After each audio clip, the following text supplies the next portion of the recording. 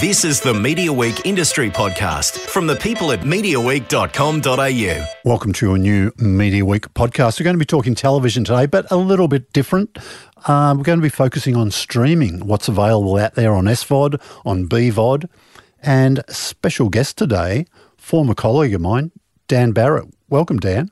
James, it's great to see you. Good to see you back. Dan was, of course, a deputy editor of Media Week for not long enough, but he did some time with us. You got 12 of the best months of my life, James. It just hurts seeing other people getting that time now, though, I must say. But, yeah, so welcome.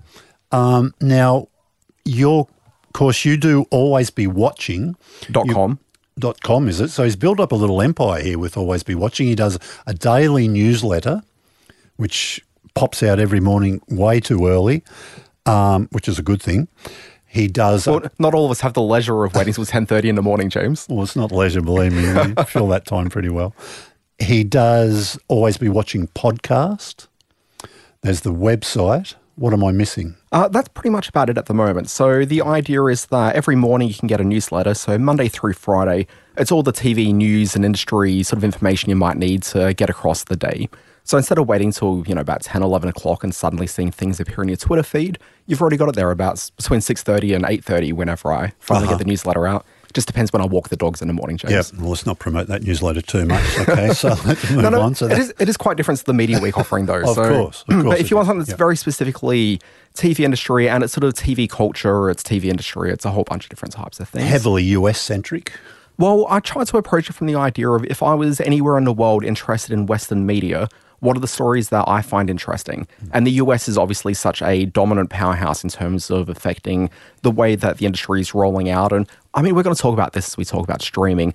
All the TV stuff at the moment and the industry changes happening in the US are going to affect every market across the world within the next 2 to 3 years. Yeah, because streaming is certainly the buzzword these days, isn't it? People see it as the future. People are investing massive amounts of money, the big companies, the big global entertainment conglomerates. Think about Disney. As like Disney being the biggest content company really in the world in terms of the value of their IP, they pretty much said, hey, look, we are going to upset our entire business model, which is a little bit shaky now. Well, not their entire business model, but their entire TV distribution model. And they're shifting it all as like a streaming service. Like they're betting big that they can compete against Netflix. You say it's a bit shaky, but... I know, but I mean, it realistically is. So they're looking at 3 verticals for Disney moving forward, which will be Disney Plus, which is going to be the mainstream.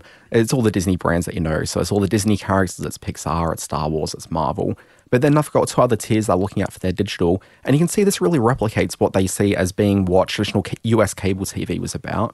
So they've just got I think it's 100% ownership now of Hulu, which they have management of it now, but the official ownership takes place in 5 years' time, I think. Yeah, it's a few years before they can, yeah. Yeah, but then also ESPN, which is sports. So they've moved their sports online, and at the moment, the ESPN Plus offering slightly different to ESPN regular channel, but that's going to start sort of looking very similar very soon. So they've got sports, they've got general entertainment with Hulu, and they've got their family programming and event stuff with Disney Plus. So essentially, they've really replicated what they're doing cable TV-wise, but in this digital streaming space. Yeah, look, we're going to focus today on what's available now for Aussies, but I guess we should mention Disney Plus launches late this year in the US, and they've committed to launching globally by the end of next year. I think I've said it's, a 2-year rollout, and Australia hasn't been dated yet, but I'd imagine midway through next year. Yeah, you would think so, wouldn't you? Yeah. I mean, I was always looking to the Stan deal where Stan has a whole bunch of Disney content, and I figured whenever that winds up, it'd be roughly when Disney Plus were launching,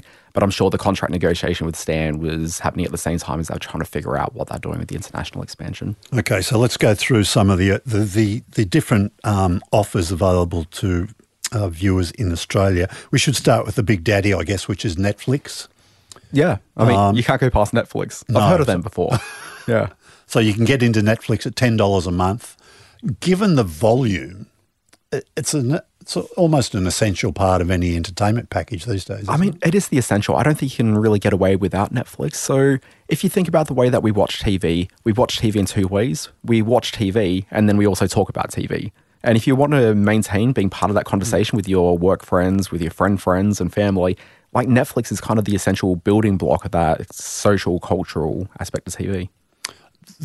For me, it was initially, of course, House of Cards was the thing, and I've said this a lot of times, but I used to have a US subscription before it launched here only so I could watch House of Cards. I never watched anything else. And I've got to admit, there's still some of those iconic programs are the ones I usually only watch. I don't veer off that mainstream. So that's The Crown, Stranger Things. It's those sort of big iconic brands that I'm guessing attract most people. But gee whiz, there's certainly a ton of other content available. Look, I'd like to think I'm a bit more niche with my viewership, but when it comes to Netflix, I don't think I'm that far off with the way that you're approaching it, which is that I'm watching these big marquee shows. I maybe go slightly left of center with things like, say, Mindhunter, which is the David Fincher procedural crime. Yeah, I watched that first season. How many? There's been a few now. No, it's only been one season. So it's only been one still, okay. Season 2, I think, is next month, the month after. It's very soon. So, there's a few of those shows that kind of catch my attention. But Ozark, of course, we should mention too. That's a bit of a cracker. I really liked Ozark at the beginning. I just never finished that first season. Well, I did, but I haven't finished the second season. This is part of the problem as well with Netflix, where I just get distracted so easily. I know, there's so much there, isn't there? Yeah, and because you don't have the weekly rollout as well. If I get distracted, I don't have the reminder to come back to it, which is a bit, Yeah, we've talked before too, and I get your thoughts on this.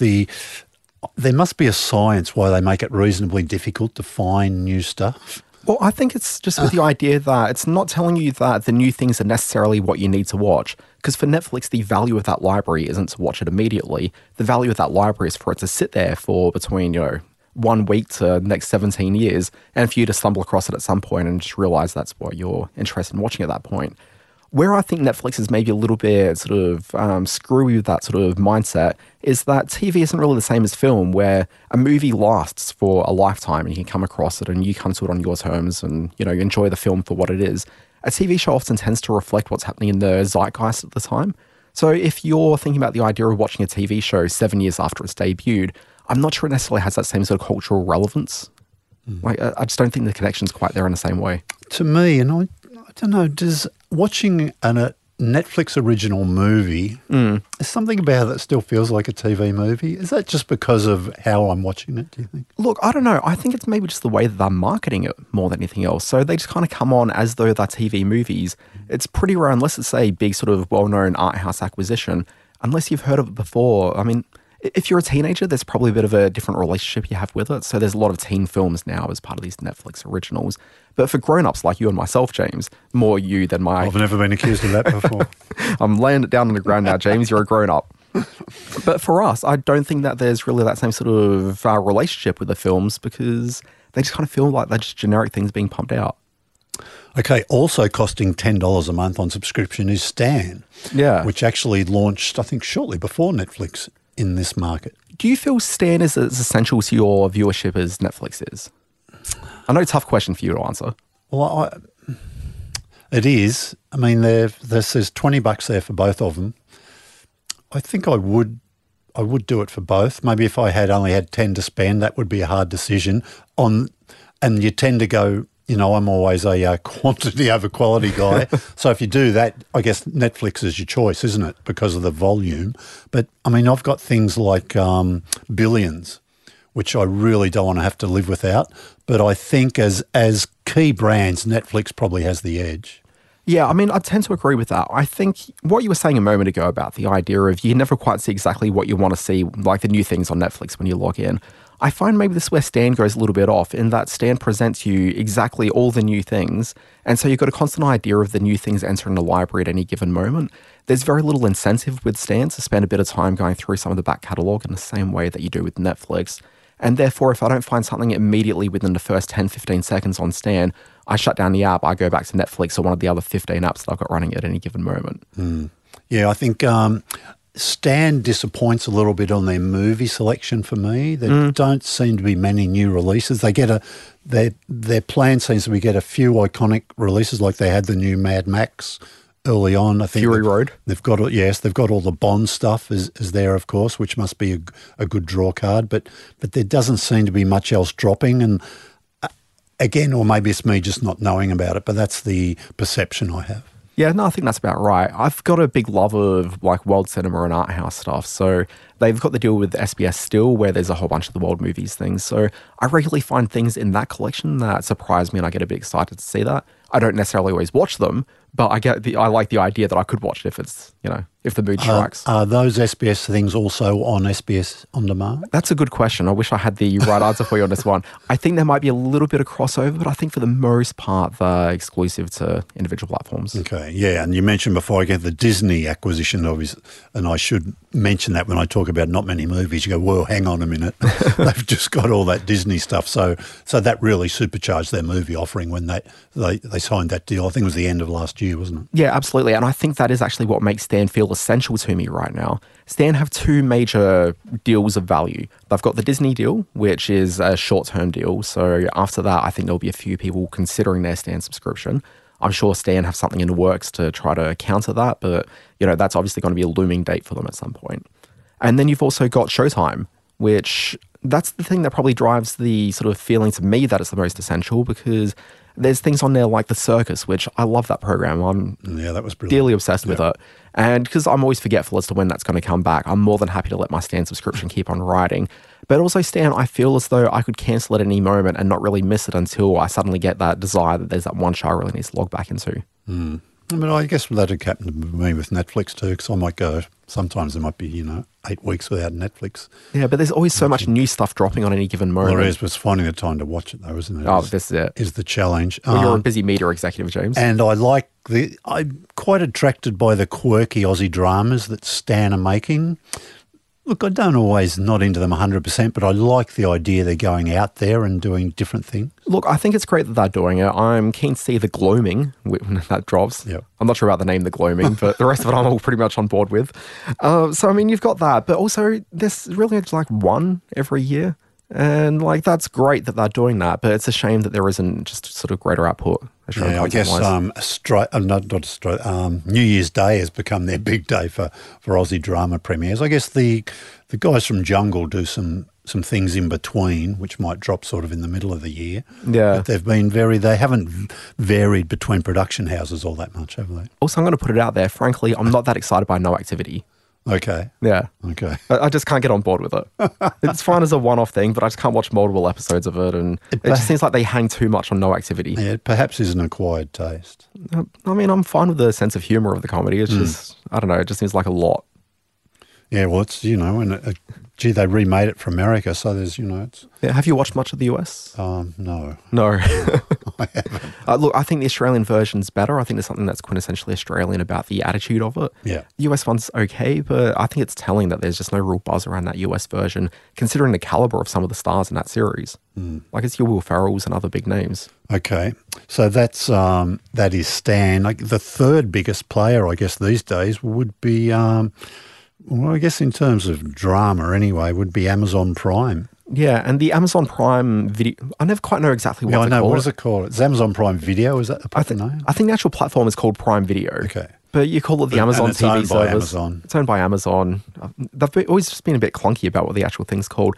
The entire service, I think, is a little bit clunky. So I access Prime Video as being the US service, and I do have an Australian subscription as well for the local shipping, because that's really the business difference with Amazon Prime versus the other streaming services. For those you pay the money to subscribe to them exclusively, for a lot of people subscribing to Amazon, it's to get cheap shipping. So it's kind of like a value add-on rather than something which actually... Well, it's not a bad deal, is it? So $7 a month. Yeah, so that's to get... You can actually now just get it as like the video service on its own. Can you? Yeah, so that's less $7 than $7 then. That's what that $7 a month is. Well, $7 gives you the 2-day delivery as well. Does it? Yeah. I double-checked this morning. Sorry, because you can pay annually as well, so I pay the annual amount. So. And it's a bit less than paying... I think you save maybe $5. So you get, I think, I'm pretty sure for $6.99 you get the access to the video. You get the 2-day shipping, which I think they think will eventually get to 1 day in Australia, but 2 days fine for me. You get, which I haven't really taken advantage of this, but you get access to a lot of books. Yeah. E-books, which I've never really investigated too much. I checked it out the first day when I got the email about it, but I've never really gone back to it. Yeah. I do use their Audible service a fair bit, so I tend to lean on that more, but that's not included. No, that's a separate sub, isn't it? Yeah. Again, look, I'm just getting off track slightly, but yeah, that's a great service, Audible, but gee whiz, the time, The time, but also the content on Amazon, it just feels so half-hearted. So there's all the Amazon original productions. So we're back on video now. We're back on video. Yep. The Amazon original productions, I think, just as a whole exceeds what you find on any other platform. I think the quality of them is generally quite good. It's pretty rare to come across one that's a complete stinker. Okay, and you cannot say that for the other platforms. Okay, but Amazon, very good success ratio with their programming. But in terms of their acquisitions, you find that they'll, particularly in Australia, you'll find that they'll buy the rights to, I think they've got like Hannibal seasons 1 through 3 in a couple of weeks' time. When that drops, I guarantee there's going to be one episode missing from midway through that run, and nobody's going to notice it until there's going to be some viewer who ends up dropping an email through to their customer service, and then eventually they'll fix it. It just kind of feels like they miss those little details along the way to actually make it a valuable, exciting streaming product. Some of their shows are pretty good though, and they've had good success with awards, haven't they? At I think things like Emmys and stuff like that. Yeah, so Marvelous Mrs. Maisel is their flagship show. Yeah, I mean that is a cracker. Look, it's probably one of my favourite shows of the last 2 or 3 years. Also, I really like their Jack Ryan TV series. It's funnily enough, I like that. Well, it's normally not my cup of tea, that sort of stuff, but it was very good. I felt there's 1 or 2 episodes that felt slightly clunky, but for the most part, it was, I think it's actually hard to bring a thriller to television and maintain that momentum and the adrenaline through it. I think it totally achieved it, which is, I was a very late arrival to Fleabag, but gee whiz. That just blew me away when I first got onto Fleabag. Yeah. So I've only watched season 1 and the first episode of season 2, but I've got to come back to it. Yeah. But it's quickly finding some love here in Australia, some sensational reviews this week from a couple of critics that have really just gone overboard on it. Oh yeah, globally it's loved. Yeah. And of course Catastrophe, which in Australia we got here as an ABC program, but is an Amazon funded program as well. Now, but not all seasons are on Amazon because the early seasons are on Foxtel. The most recent one's on iView. Yeah, the rights on that one are out. a little bit funky, which is annoying because I keep on wanting to drive people to watch Catastrophe because I think it's amazing, but the Amazon Prime service doesn't have those episodes. Yeah. Man in the High Castle, I didn't mind that, but then again, I couldn't push myself to find the time to watch season 2 and beyond. Yeah, I got distracted on that one, but it was a high quality, decent show. Yeah, I quite like it. It was a great premise. I mean, I love the idea, you know. And they did it because they obviously made it on a budget, but they found it quite convincing the way they, showed America as being either, one side of the country in sort of German, being occupied Germans, and then I think the Japanese had the West Coast, didn't they? Yeah, what I love with that show, and this is just a personal me thing, is that they spent so much money creating the idea of the period of the time when they're looking at like large cities, but so much of it is actually shot in the same town in Seattle that they filmed the Northern Exposure series in. So Sicily, Alaska, which is not a real town, but was in Northern Exposure. And I can't think of the actual name of the town. That's dropped out of my mind entirely. Okay. But when you watch it, some of the same architecture of like the cafe from Northern Exposure is still intact, and it's pretty much like you're just back there in Sicily, Alaska. Yeah, it's great. All right, so that's Prime Video. Now, Hayyu's an interesting one, isn't it? So it's an NBC Universal sub-brand. Yeah, I'm not a huge reality show viewer, so it's not really something that I've really tapped into that often. But I like the way that it's a lot of same day and date stuff with the US. A lot of these reality show properties of which fly under the radar from cultural conversation. If you're someone of whom's into reality as a genre and you've subscribed to Hayyu, I guarantee you're discovering things quite often that you're just falling in love with. Also, I find that it must be a fairly essential service to people who are really into their reality. Because when I'm on the train, I'm always looking at other people's phones because I'm just a nasty person like that. But I see Hayyu a lot on people's phones. So I think it's a bit of a success story that people just kind of ignore a little. Yeah, I'm just wondering if they could have done it without the Kardashians. I mean, that's the thing that drives it. Because that is a real content machine in itself. And what I find amazing about the Kardashians is that they still seem relevant. I mean, this is something which should have had like a 3 or 4 year time in the sun, but it just keeps on going and it's still driving subscriptions for Hayyu, I'm sure.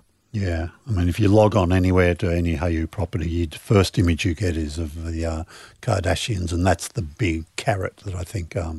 But there is plenty of other content there too, of course. I mean, all the Real Housewives franchises are all there, stuff like that. What do you know about the international rollout of Hayyu? So when it launched initially, it was in Australia, the UK, and there was a third territory from memory. I think it is now in Scandinavia. Yeah.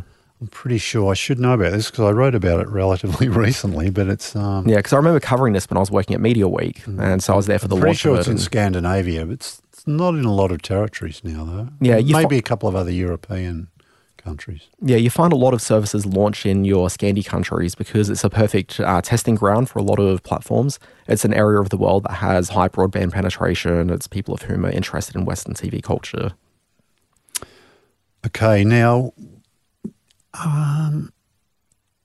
Anime Lab, am I pronouncing that properly? This is one that I gave to you. Anime Lab? Yeah, I've heard about it. I don't know much about it. So in the exact same way that if you're really into reality TV, you can get Hayu and get things same day around the world. Anime Lab is pretty much exactly the same. If you're into anime, so Japanese animation, it's pretty much the same thing. So Madman Entertainment, being the Melbourne video distributor, they own Anime Lab. It's kind of them doing what Disney Plus are doing, which is recognize that they can't keep selling DVDs forever. So they've moved into streaming online. So you can, if you're into it, you pay, I think it's maybe $6 a month. You get access to a whole library of anime series. But also they've got what they call simulcasts, which is programs that are broadcast day and date with Japan. In fact, I think it might be like the same time that it's going out in Japan. You're able to watch it on platform. So it's incredible. Now, is there a free level? I felt that there used to be. I'm not sure if it's still there. I'm not a big anime guy, so it's not something I check in on regularly. I think you can get some of the stuff free. Yeah. And then if you want to go up and get serious about it, I think there's probably, or maybe it's just, I think it's not just a free trial though. I think there's sort of free. But we might investigate that at some future date. But, yeah, I'm sure people into their anime are certainly across that. Yeah, absolutely. And they're not sort of alone in the market. So there's some international streamers that also service the Australian market. So you've got, and I wrote them down for you the other day, James, and I've forgotten them entirely. Do you have them there on the list? Crunchyroll, which I believe that's the Warner Media owned service. Yep. And Funimation. Yeah, Funimation. So they're all animated, both those? Yeah, so they're pretty much exactly the same as Anime Lab, but just, providing different content. So Funimation and they're not geo-blocked, you can get them here? No. So you're paying Australian dollars. It's pretty much as though it's catered for the Australian market, but it's overseas companies owning it. So Funimation is, I think, 90% owned by Sony. So a lot of the stuff that they've got international distribution for is coming through Funimation. Okay. Now, also in this sort of SVOD area, we've got KO, which is a relatively new arrival. Yeah. Now, I'm not a sports guy by any means, so I've actually never touched the KO product. But I'm told by my friends who are really into their sports that it's actually a really robust platform. They're incredibly happy with the service they're getting from it. Yeah, no, it's excellent. It's $25 a month. So it's a pretty good deal considering you get all the Fox Sports channels, you get all the ESPN channels, you get the beIN Sports channel. So it's virtually everything that a full-on Foxtel sports subscription would give you is also available on KO. Now, obviously they've launched the KO product because you need to start moving towards streaming to really keep the eyeballs. Now, they're talking about moving a lot of their general entertainment stuff towards a KO-like product, which won't have the Foxtel branding on it, but rather it'll be its own thing. You've played around the KO platform? I have, yep. Okay, so I'm wondering, and it's because I just haven't really touched it, is it something that they could just rebadge and put a whole bunch of general entertainment content on the same sort of platform, or do you think they're maybe building another platform exclusively for their general entertainment offering? You could probably use the, but there's a few things you wouldn't need, like one of the killer application really on KO is the split screens. So you can be watching 4 sports at the same time.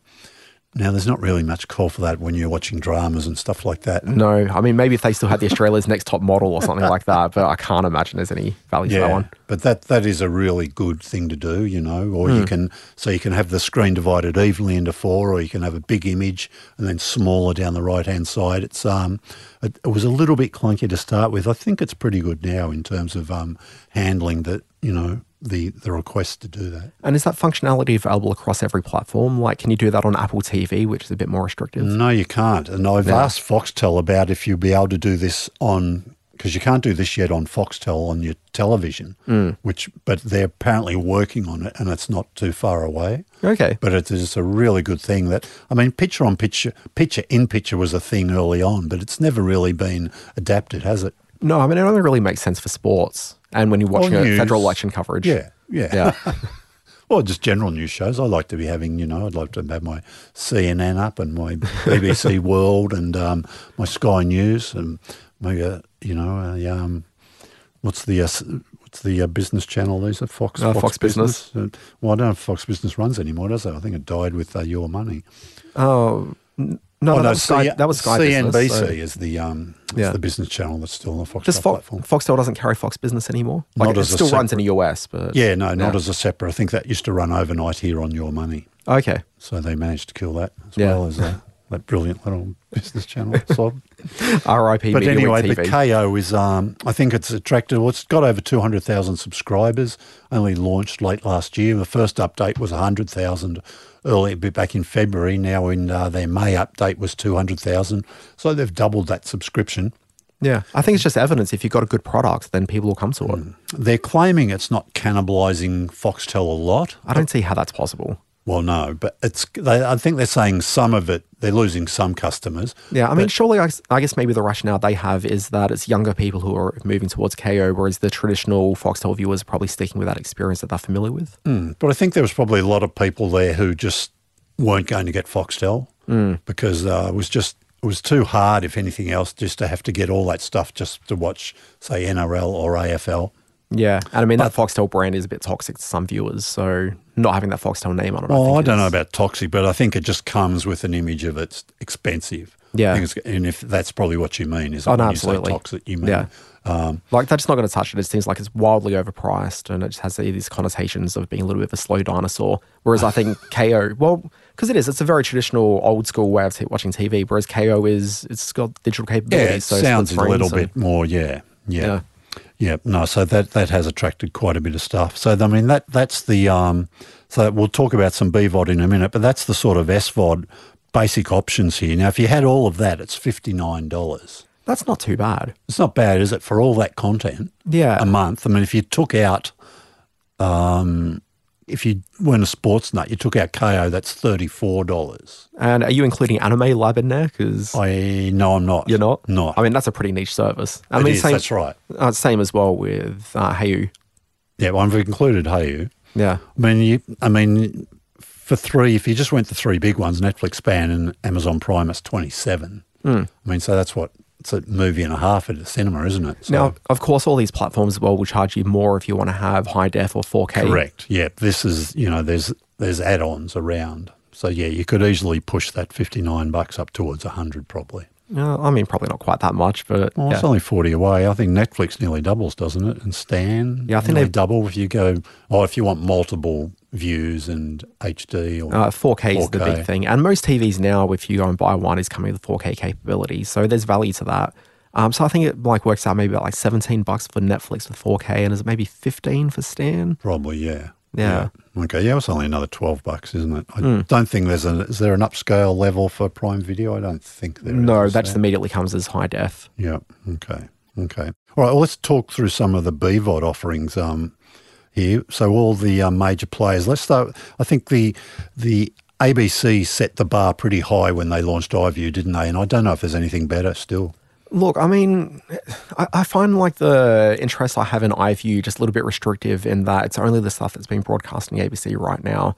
Obviously, budget cuts have reduced a lot of the third-party stuff they were broadcasting a that's few years sort ago. of right. But Yeah. they will premiere stuff there first. Like I think Killing Eve was up there before it went to broadcast. They the will, whole but- of Catastrophe was there before it went to broadcast. But for like 2 or 3 shows a year that I might be interested in going up Well, as yeah, but it's exclusives, happening more often. I mean, the Letdown season 2 will be all there.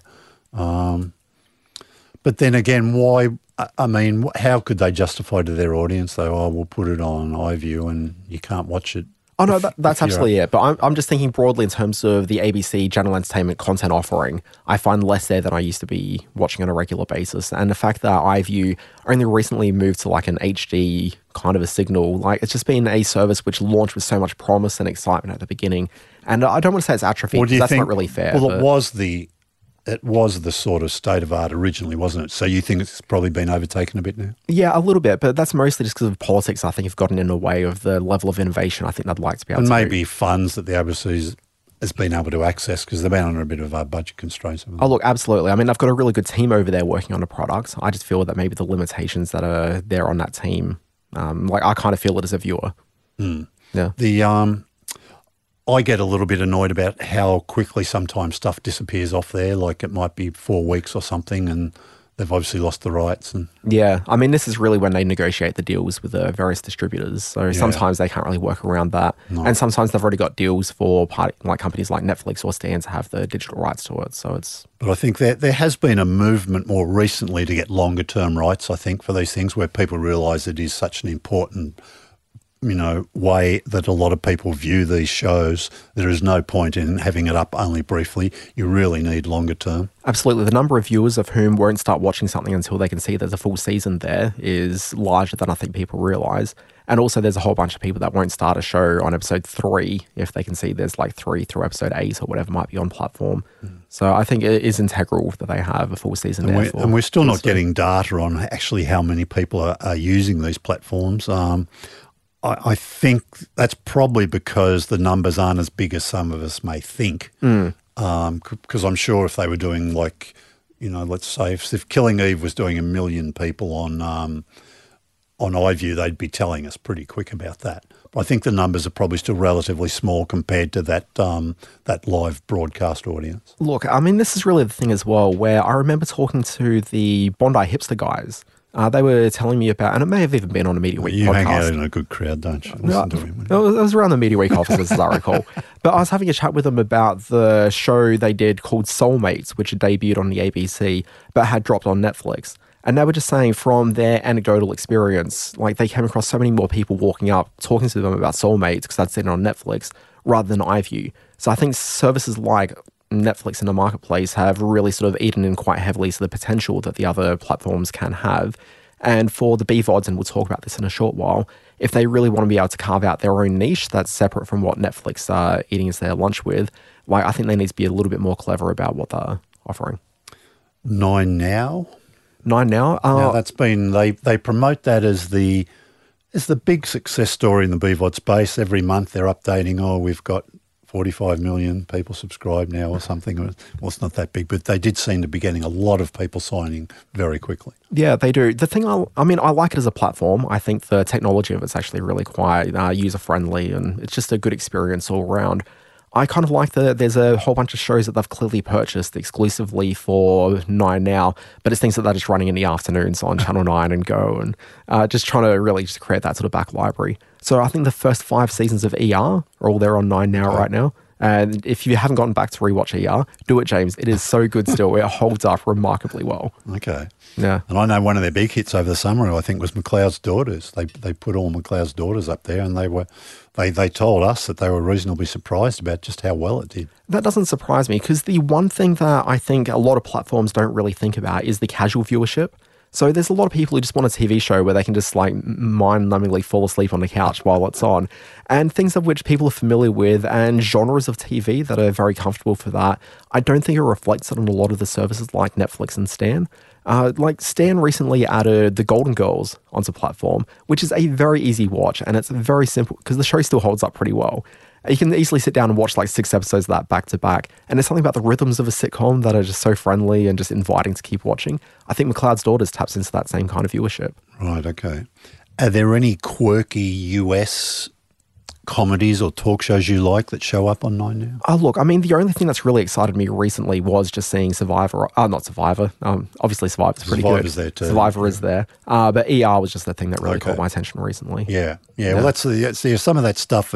You mentioned 9Go, didn't you, that they get for 9Go. That's, I wouldn't be surprised if the audience on for Survivor, US Survivor, is pretty big on 9Now as well as on Go. I'm sure it goes gangbusters. And every so often I see weird little programming things on 9, like an episode of the very much kids-orientated Batman cartoon just appearing at 1:30 in the morning.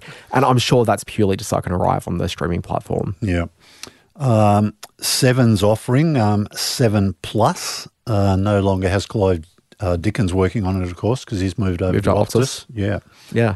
The thing that I'm really interested with 7 is generally I'm not a huge fan of the platform. I always find that the ads kind of don't really sort of work well for my viewing experience. And if it's a show that I'm midway through and then I have to backtrack and stuff, then I suddenly get ads layered over the top of what I want to watch and it's just frustrating. But something I'm really fascinated with the 7 Plus offering is that the linear services that they have, they've been expanding with some channels of which you don't get on the free-to-air TV services. So maybe the one to point out is the outdoor channel.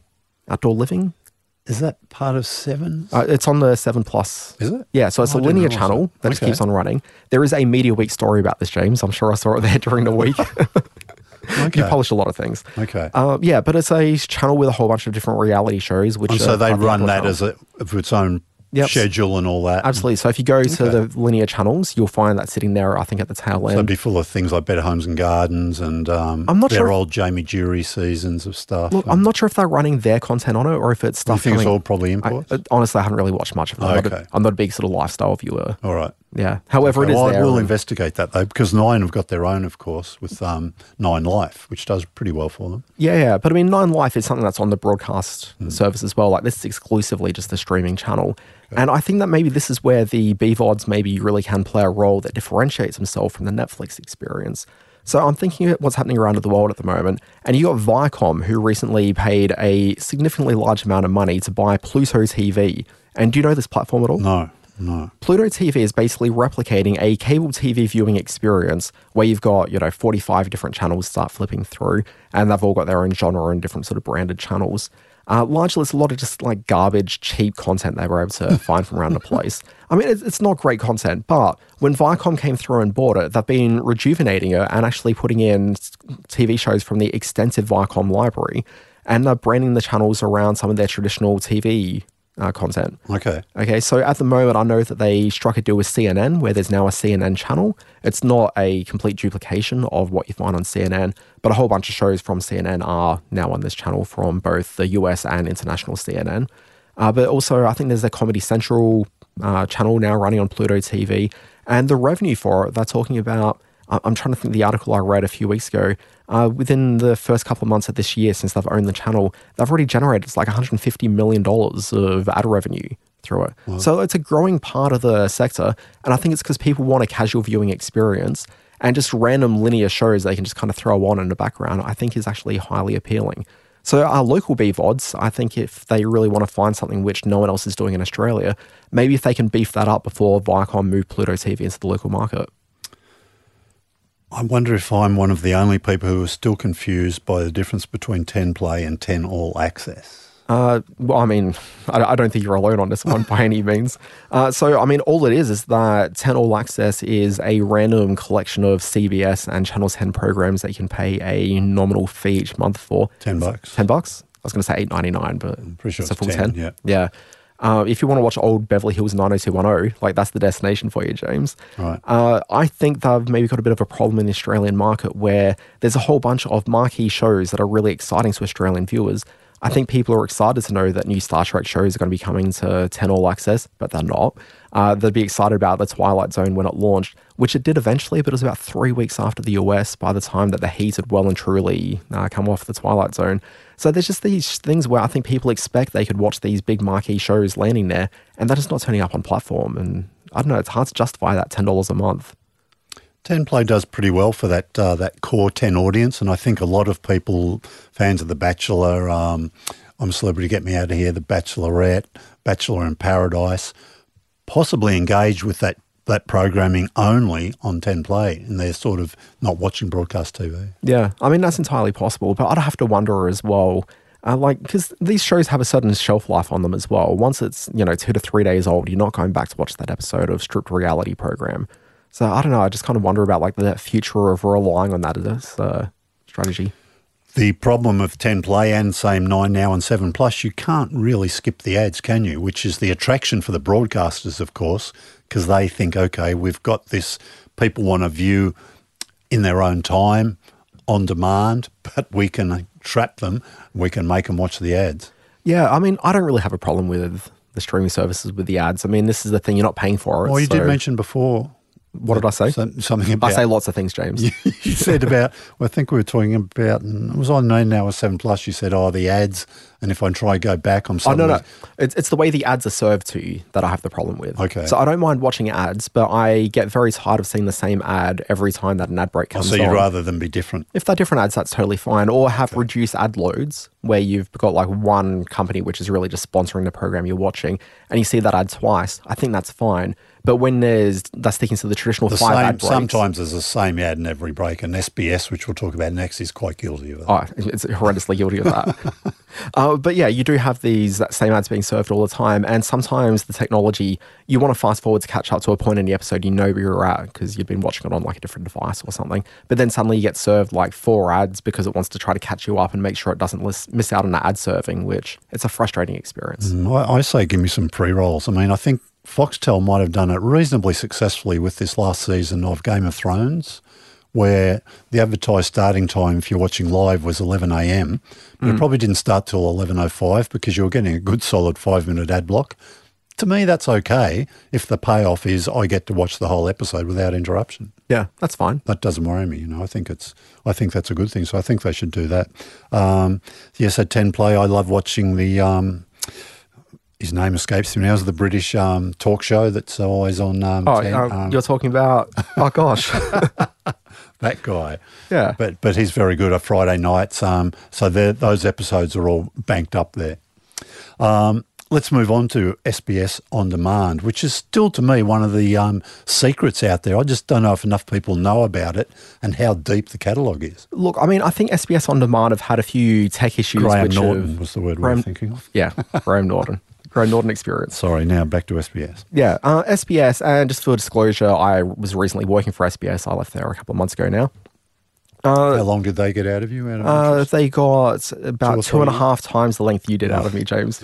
I think 2.5 years with them, something like that. Yeah, rub it in. Yeah, 2.5 glorious years, James.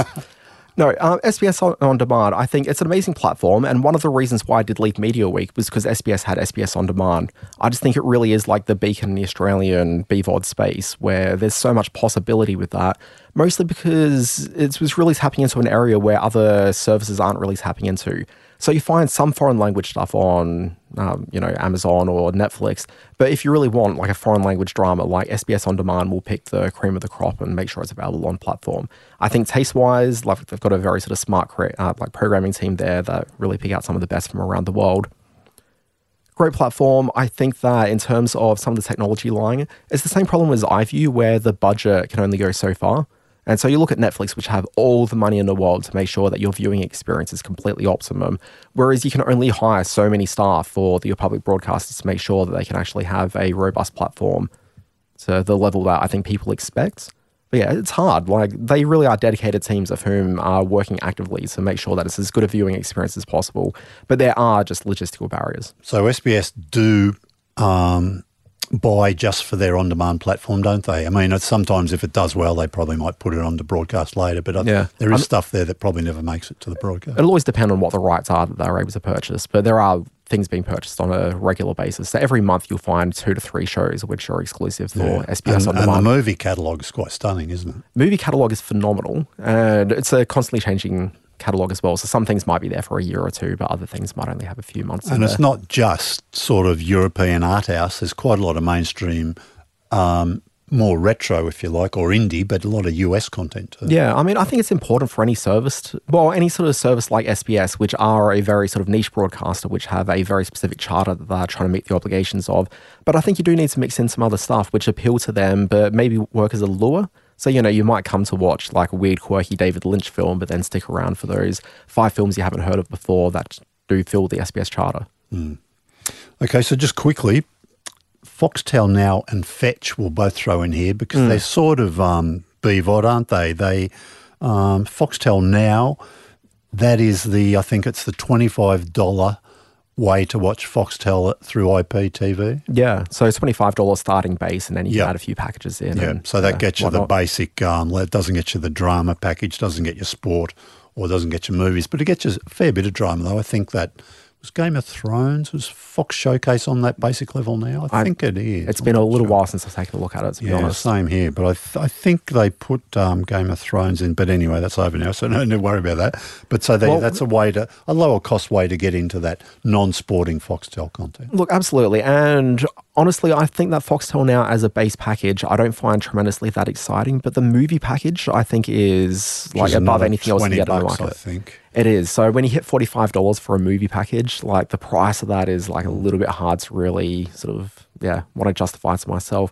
because there's obviously like a decent movie library on Stan, there's a decent movie library in SBS On Demand and Netflix to an extent as well.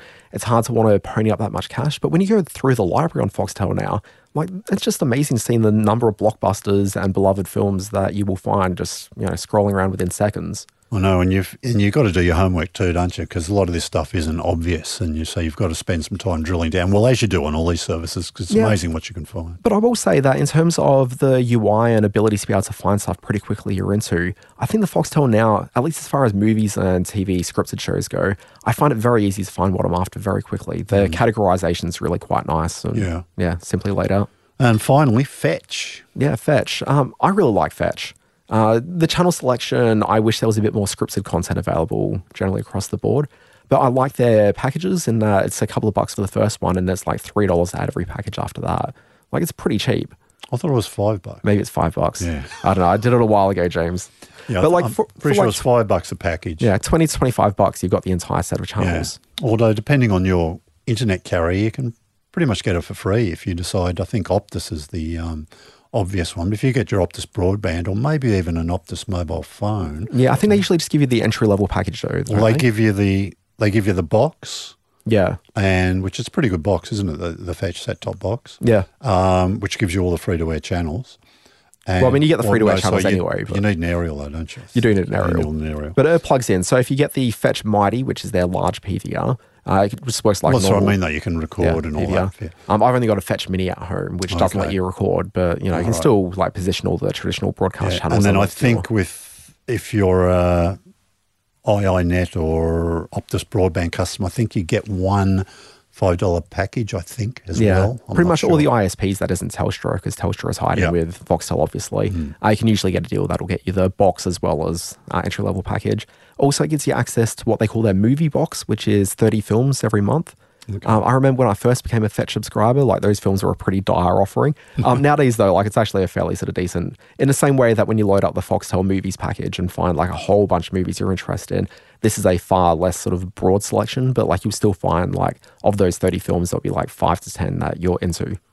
Yeah, well, for 6 months of last year, I only had Fetch. I didn't have access to Foxtel because I was temporarily relocated.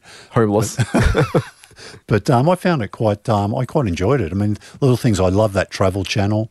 I'm a lifestyle guy. I like some of their lifestyle offerings. Yeah. You can get BBC First through it, which is another one of my key go-to destinations. I really like Viacom's Comedy Central. Okay, yep. So, and that's only available on Fetch here. It's the only place you can get it, isn't it? Yep. Yep. So it's an interesting little, and another, if you get it as part of your, you can call it free because everyone needs broadband. So if you get a broadband supplier that you're happy with that's got that part of it, it was enough to get me across the deal with Optus, I think, where I relocated to. Yeah, also in terms of both Foxtel versus Fetch, if CNN is something you're interested in, you can only get it on Fetch for the digital streaming. Okay.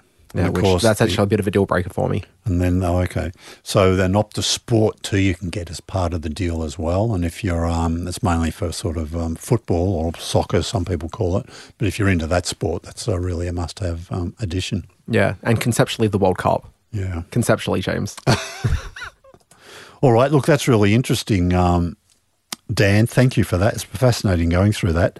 I'm just wondering if you had to pick, we're sort of on the same page, aren't we? I guess that Netflix tops is your first go-to probably if you're going to pay for a streaming service. Look, I find it essential. It's hard to not subscribe to Netflix because it's all pretty cheap. And if you're going to pick one of them, Netflix is kind of that base one, and everyone has Netflix, and they've got so much content debuting there on a regular basis. And I may not necessarily watch it every month, but I will still make sure that I've got it there for that time where I know that there's that thing dropping that I want to be able to catch.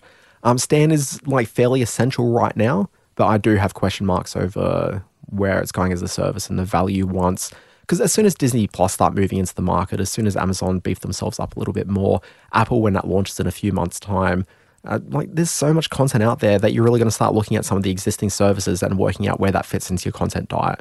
And I don't know whether Stan will still have that value proposition for you. Yeah, I think they need at least a couple of marquee Aussie. I think they need a big, back when you think of what Underbelly did for Nine over a decade ago, I think Stan nearly need that sort of mainstream, edgy content that maybe a free-to-air would shy away from. You know what? I find there is surprisingly such a large amount of stuff I'm interested in on Stan, but I find that the discovery of those programs isn't necessarily there for it. I think if they could reconfigure their UI to make it seem like you are spending more time like exploring the catalog than right now, where I look at those first 2 to 3 bars and then just give up.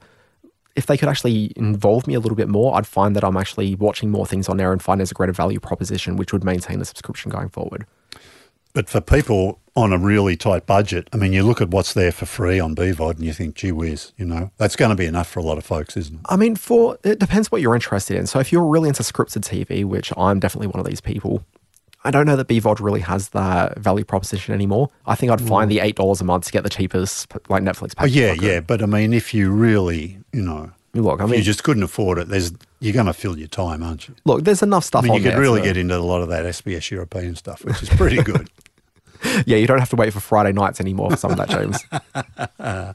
All right, Dan Barrett, look, always great catching up with you, Dan, and great to have you on the Media Week podcast. Likewise, and I encourage all people to check out alwaysbewatching.com.